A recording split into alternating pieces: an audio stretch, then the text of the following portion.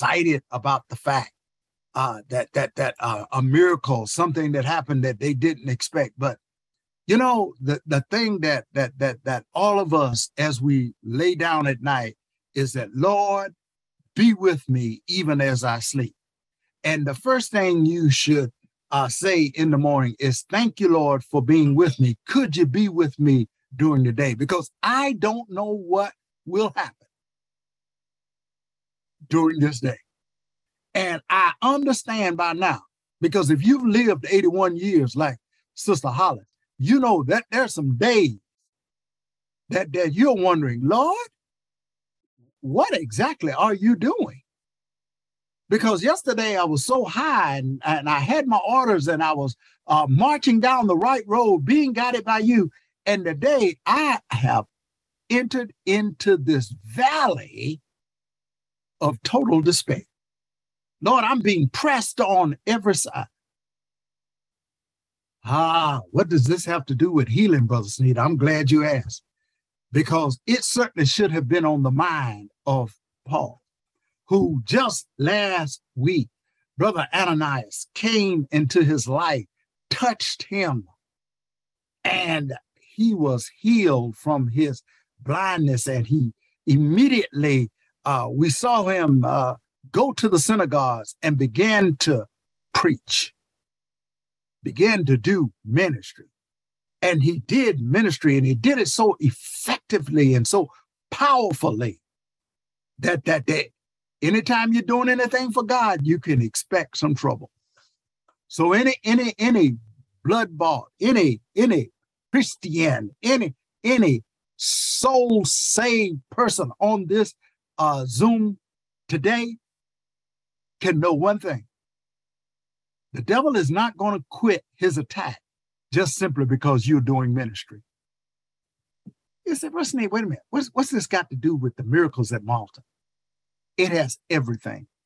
Because before you get to the miracles at Malta, you got to understand the misery that this servant of Jesus Christ was going through.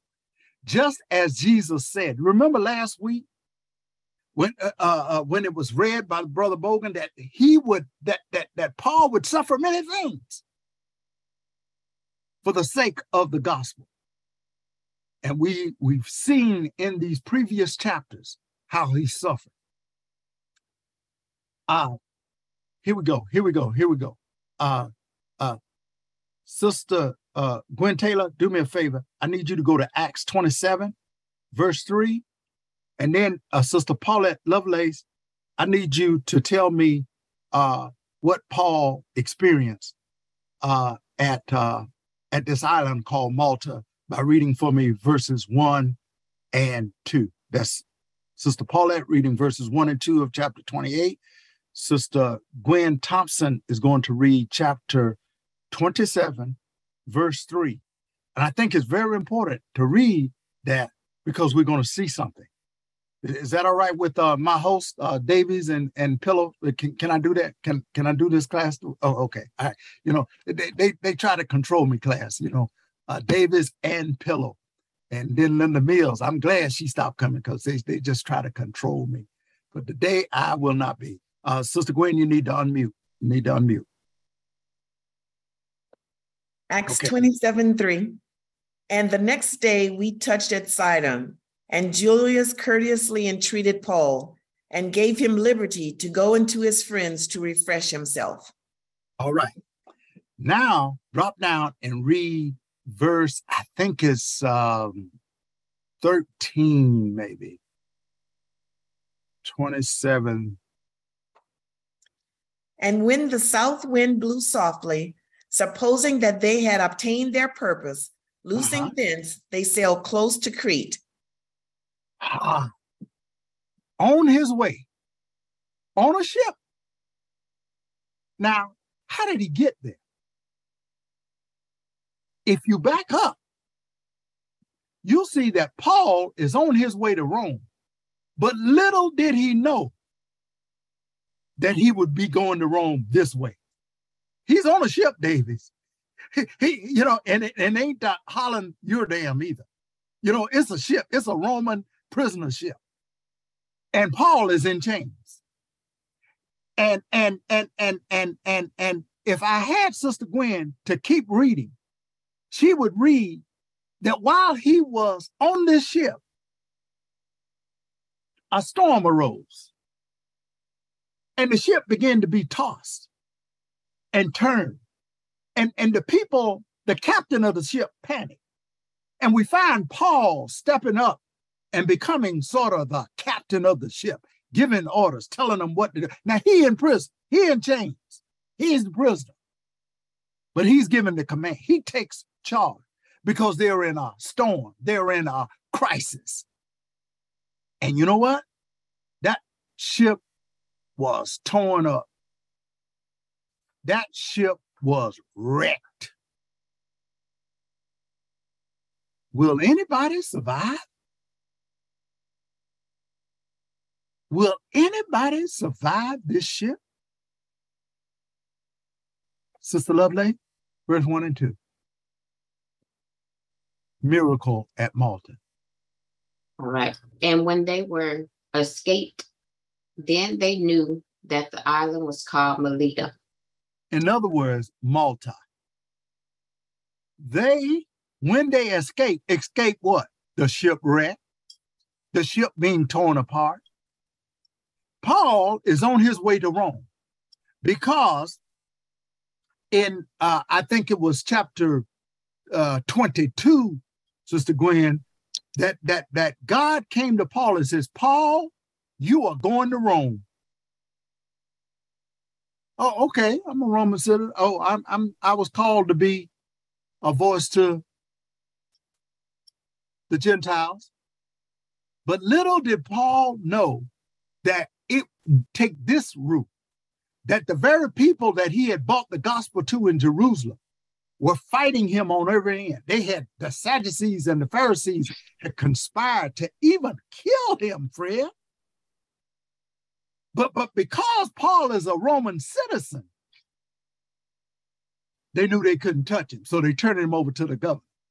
And you would think that, Paul going before Felix, as Sister Gwen told us, that everything would, it would work out. He would make his appeal, and he would go to Agrippa, and in chapter 26, and Agrippa says, Paul, you are so persuasive. Thou almost persuaded me to be a Christian, to accept Jesus Christ.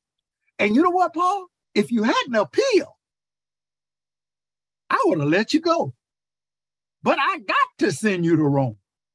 See, folks, when God has asked you to do something, there ain't nothing you can do to get out of it. God is in control. God is the way maker and the miracle maker. But when we view these miracles, I want you to keep in mind that miracles are nothing new for God. Miracles are simply the work clothes that God wears to work every day. That's what miracles are. It's no big thing to him. He's dressed for success every day. And here we find that after being shipwrecked, Sister Lovelace tells us they escaped the storm and the wrecked ship. And they land on what some would call the bad side of Malta. And we would say the bad side simply because people, the island of Melita or Malta was in fact known, but the other side of Malta, they didn't hang. People didn't know much about them, and we'll find out that as we read. And in there, in verse 2, Sister Lovelace, we see what? And the barbarous people showed us no little kindness, for they kindled a fire and received us everyone, because of the present rain and because of the cold. They see somebody they did not know, who they call barbarians, but you got to understand now, the Greeks called everybody barbarians who was not Greek. Okay? But these were people who had a different tongue. So that tells me that they had not had contact with these folk before. They simply didn't know these people, but yet these barbarians received them with kindness. Sister Lovelace, if you would read just a sentence down to kindness for me again. And the barbarous people showed us no little kindness. Thank you very much. Eternal God, my Father, we thank you this morning for this lesson. We thank you for Paul. We thank you for the many miracles that you have performed in days past, present, and those that you'll perform in the future.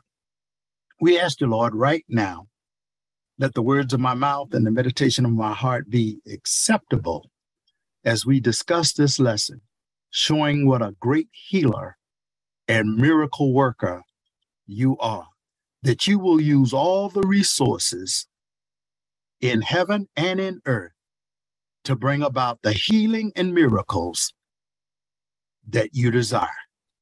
Thank you, Lord. Thank you for this lesson. Thank you for showing us what a great God, what a miraculous Savior you are. And so Sister Lovelace has taken us from a shipwreck to a reception. And that is all guided by the hand that God brings them to this place, where after escaping the shipwreck, they now are with a people that, because they are foreign, because they don't speak the same language, that these folk would say, we've escaped the shipwreck, and now we've run into these people who are so different. Surely, what can we expect? They may have expected a very souring reception, but instead, those folk received them with kindness. That is nothing but a miracle. See, you thought the miracle was that he escaped the shipwreck. Yeah, but God continues in it. And it shows us the reason why I did this way is because there's somebody out there that needs to hear this today. Don't think that because you're in ministry that you won't, first of all, have some setbacks, some setups, and that you won't be hurt. And just because you're doing the right thing, just because you're being righteous, just because you have the right standard, doesn't mean that some bad stuff won't happen to you. Mm-hmm. Paul has done nothing but preach the word of God, but yet he's been chained. Yet he's been sent to Rome. Yes, he'd like to have gone there under other conditions, but he's going as a prisoner, it seems. And even while he's on the way to Rome, it seems like a storm is going to kill him. And God saves him as he escapes to an island, to a part of an island. First of all, you would wonder, why did God bring him to this side of the island? Wouldn't it be nice for them to see a friendly face in their minds? Took them to the side of the mountain, an island that they knew nothing about. But yet they received an abundance of kindness. For they kindle. This is something that kindness, just something simple. These folk are cold and wet. Matter of fact, probably still raining, drenched from a cold sea. These folk built a fire for them. And they received every one of them. Brought them into the community because it was cold. When you're cold, you need some warmth. That's the ultimate kindness. These folk need to be treated well. They've survived the shipwreck, and now they need to be warmed because it's cold. And you know what? We know in the reading, the number of people on the ship that survived the shipwreck, there's over 200 people. So this is a big fire, Monty. This is a big fire. Sister Paulette, verse 3. I just want you to see the hospitality, the thing that God has provided, because God is the ultimate provider. He is the source and he will make all the resources available to you just as he's about to do another miracle. That is a miracle in itself. Now, another miracle is about to happen. Verse 3, Sister Lovelace. And when Paul had gathered a bundle of sticks and laid them on the fire, there came a viper out of the heat and fastened on his hand. Saved from a shipwreck.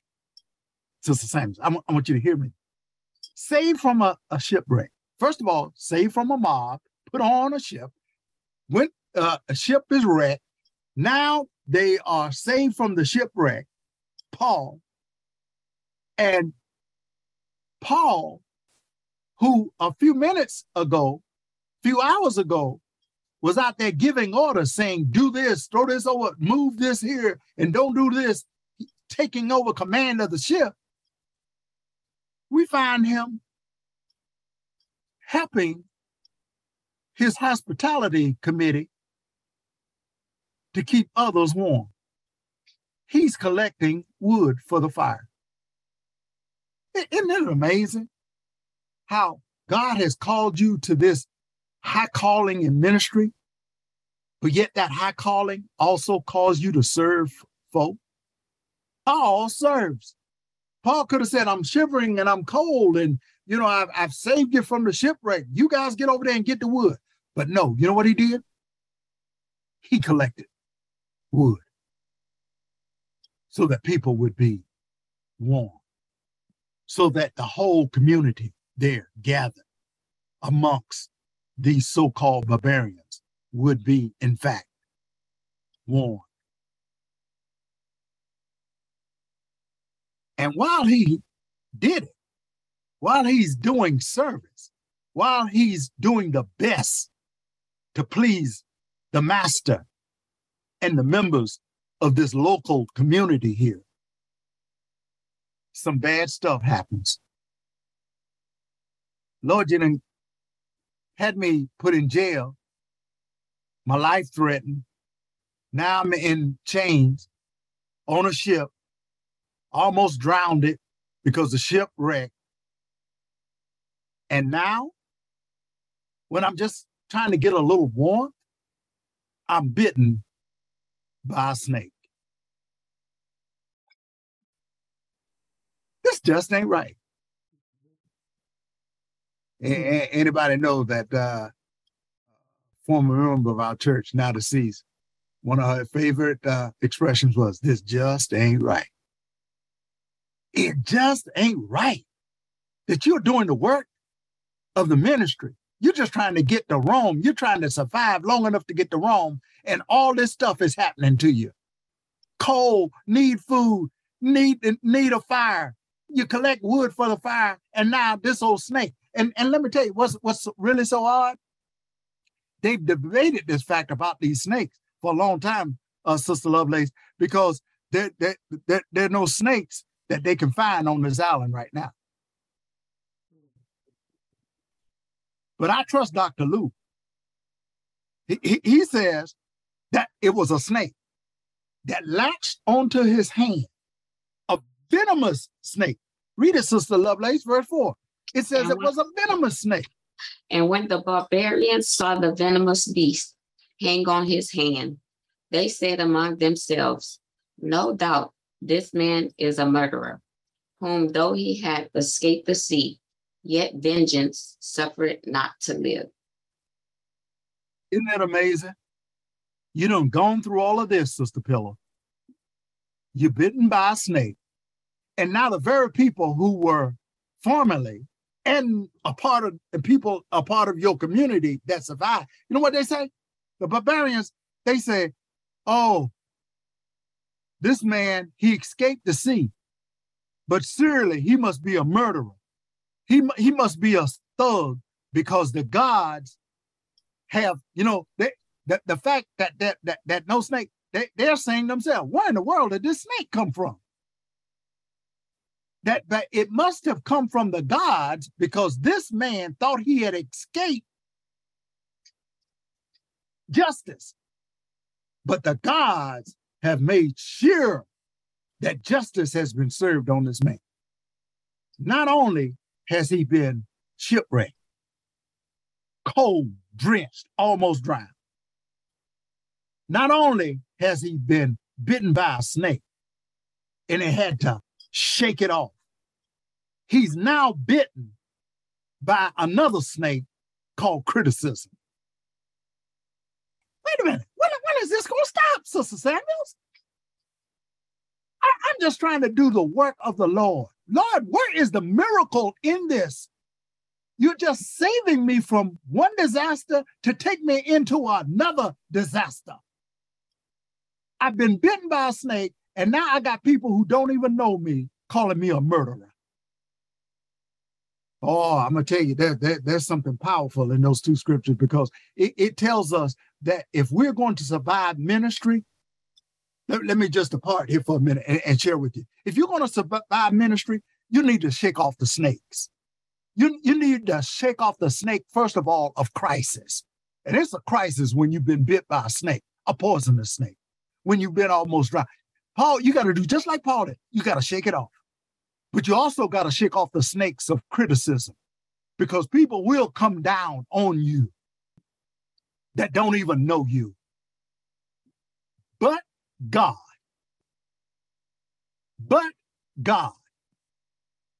And this is no act of no gods that are trying to exact vengeance on Paul or justice on Paul. This is the work of God. Is in control of this. Ain't no snake that bites you going to kill you. It ain't no criticism going to stop you. You got to shake it off. Sister Lovelace, read verse 5. Verse 5. I want you to hear it. And he shook off the beast into the fire and felt no harm. Did I tell you, you got to just shake it off? You're going to get hurt out here trying to do ministry. And just because you're doing the right thing, don't mean that you won't get hurt. In this life, you will have trials and tribulations. If this ain't trials and tribulations, I don't know what it is. But here, Paul says, shake it off. But not only did he shake it off, did you notice, Sister Lovelace, that the beast, this snake, went back into the very fire that had been prepared by his hospitality committee, and Paul then continued the fire by collecting the wood. The snake went into the fire, and Paul was not harmed. Now, I know he wasn't harmed. Thank you, Sister Lovelace. Sister Gwen, could you pick up verse 6? Gwen Thompson. Howbeit they look when he should have swollen or fallen down dead suddenly. But after they had looked a great while and saw no harm come to him, they changed their minds and said that he was a god. That's amazing. It's a no. That's amazing that in one breath, Brother Davis, did you notice? In one breath, they're criticizing him, saying that he must be a murderous thug. But when nothing but God himself, when they see that this snake has bitten him, this snake that they hadn't even seen, that hadn't been accustomed, venomous snake, they sat and they waited. And they waited. And they start timing it, Fred. They start timing it. Oh, yeah, he getting ready to exit now. He's getting ready to exit stage right now. Because he gonna die. He been bit. You gonna die, is what they're saying. But to their surprise, while they looked and no harm came to this man, they changed their minds. You've got to trust God. The only way you'll ever be able to shake off crisis, the only way you'll ever be able to shake off criticism is that you simply got to trust God. Paul wasn't worried. You don't hear anywhere where Paul is saying, oh, he bit me. I've been bit. Somebody, hey, Dr. Luke, get out your bandages. He never said that. Because God is at work here. And God will change the minds of the mindless. God will change the minds of your critics. Your critics now in ministry are just waiting for a time when they will become your biggest champions. Your critics will champion you when the people who criticize you the most will be your most ardent advocate. Because it changed their mind. Because they saw there ain't no way in the world this man could have survived unless he is a God. Look at verse 7, Sister Thompson. In the same quarters were possessions of the chief man of the island, whose name was Publius, who received us and lodged us 3 days courteously. A switch on the same island that he was bitten by a snake, that he survived the drowning, he survived a shipwreck, he survived a venomous snake bite. There was a man, the chief man of the island, the honcho, the head honcho. He took us into his lodging. And he was courteous to us for several days. And while we were there, now having been rescued, now having sitting in the island's greatest luxury for the lodgings that were provided by the island's chief, there's a problem. Just one thing after another. But I want you to watch God work, because we're talking about miracles at Malta. Because the greatest miracle at Malta was not that Paul was healed from a snake bite. Y'all better hear me. Y'all better hear me. I believe the greatest miracle at Malta is about to be read. Sister Thompson, verse 8. And it came to pass that the father of Publius lay sick of a fever and of a bloody flux, to whom Paul entered in and prayed and laid his hands on him and healed him. The father of Publius laid sick. Very sick. Really sick. A problem. To whom Paul entered in and prayed for. Paul, who had been healed from blindness, and we can say now, Fred, that he's been healed from the bite of a venomous snake. All great miracles. Had been saved from drowning in a cold, cold sea, is now in the comfort of luxury, but yet is presented with a problem. And the problem is the father of Publius has some sort of blood disorder, is sick. But Paul prayed and laid hands on him, and he was what? Healed. The man who had received healing is now healing, Sister Vanessa. Y'all didn't hear me. Maybe Michelle Callis heard me. The man who had been healed now is confronted with an issue with people who had been hospitable to him, that he now knows that wherever there is sickness and illness, that you need to go to the doctor of doctors. So what he did, he put in a 911 call, prayer, to the doctor of the universe. And the doctor said, put your hands on him. He says, remember how Ananias called you Brother Saul and then put his hands on you? Just put your hands on him. And it says here that the man was healed.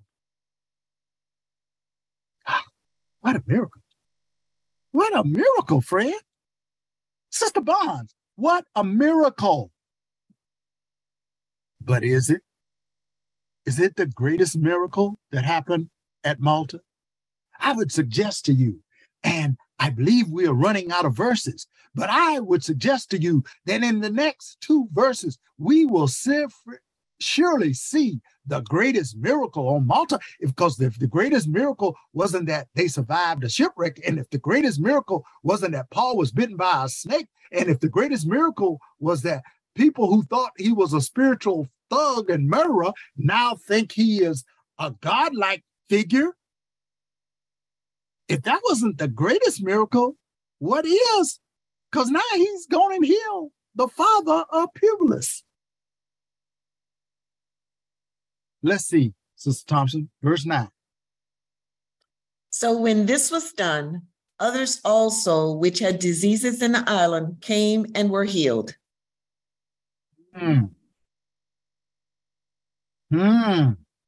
that interesting, Sister Davis? When Paul prayed and solicited the help of the Almighty God and reached out a hand and touched a ruling family on the island, and the man was healed, Luke writes this. So when this was done, what was this? When Paul laid his hand, when this was done, others also who had diseases in the island came and they were healed. That's really interesting. That's really interesting. Because when they heard of this, when they heard the good news that there was a man who prayed to God and healed the ruling family's member, that man was healed, they heard the good news and they came.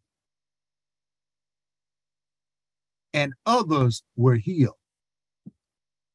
You know what it doesn't say there, Sister Pillow? It doesn't say that Paul healed all of them. It didn't say that Paul opened up an open air tent and was just healing folk. Because remember, they came to this group who Paul's purpose was to share the gospel. Do you not think that Paul was telling them, hey, I'm not a God? Remember during Agrippa, when they fell down and they worshiped them as gods, he says, no, y'all can't do that. Hold up. You can't do that. I'm quite sure the same thing here is this. And when they heard a word, now faith cometh by hearing. Paul, who trusted God without any question, touched the man, prayed for him, and because he did it, the word spread. What Paul was talking about, others came and others were healed. How were they healed? I would suggest to you that some of those folk, because of who was on that ship, think about who's on the ship now. Some of those folks just got medical attention. But God will use all resources to make sure that people, he had a Kathleen Samuels on that ship who could take care of some bandage wounds and that sort of thing.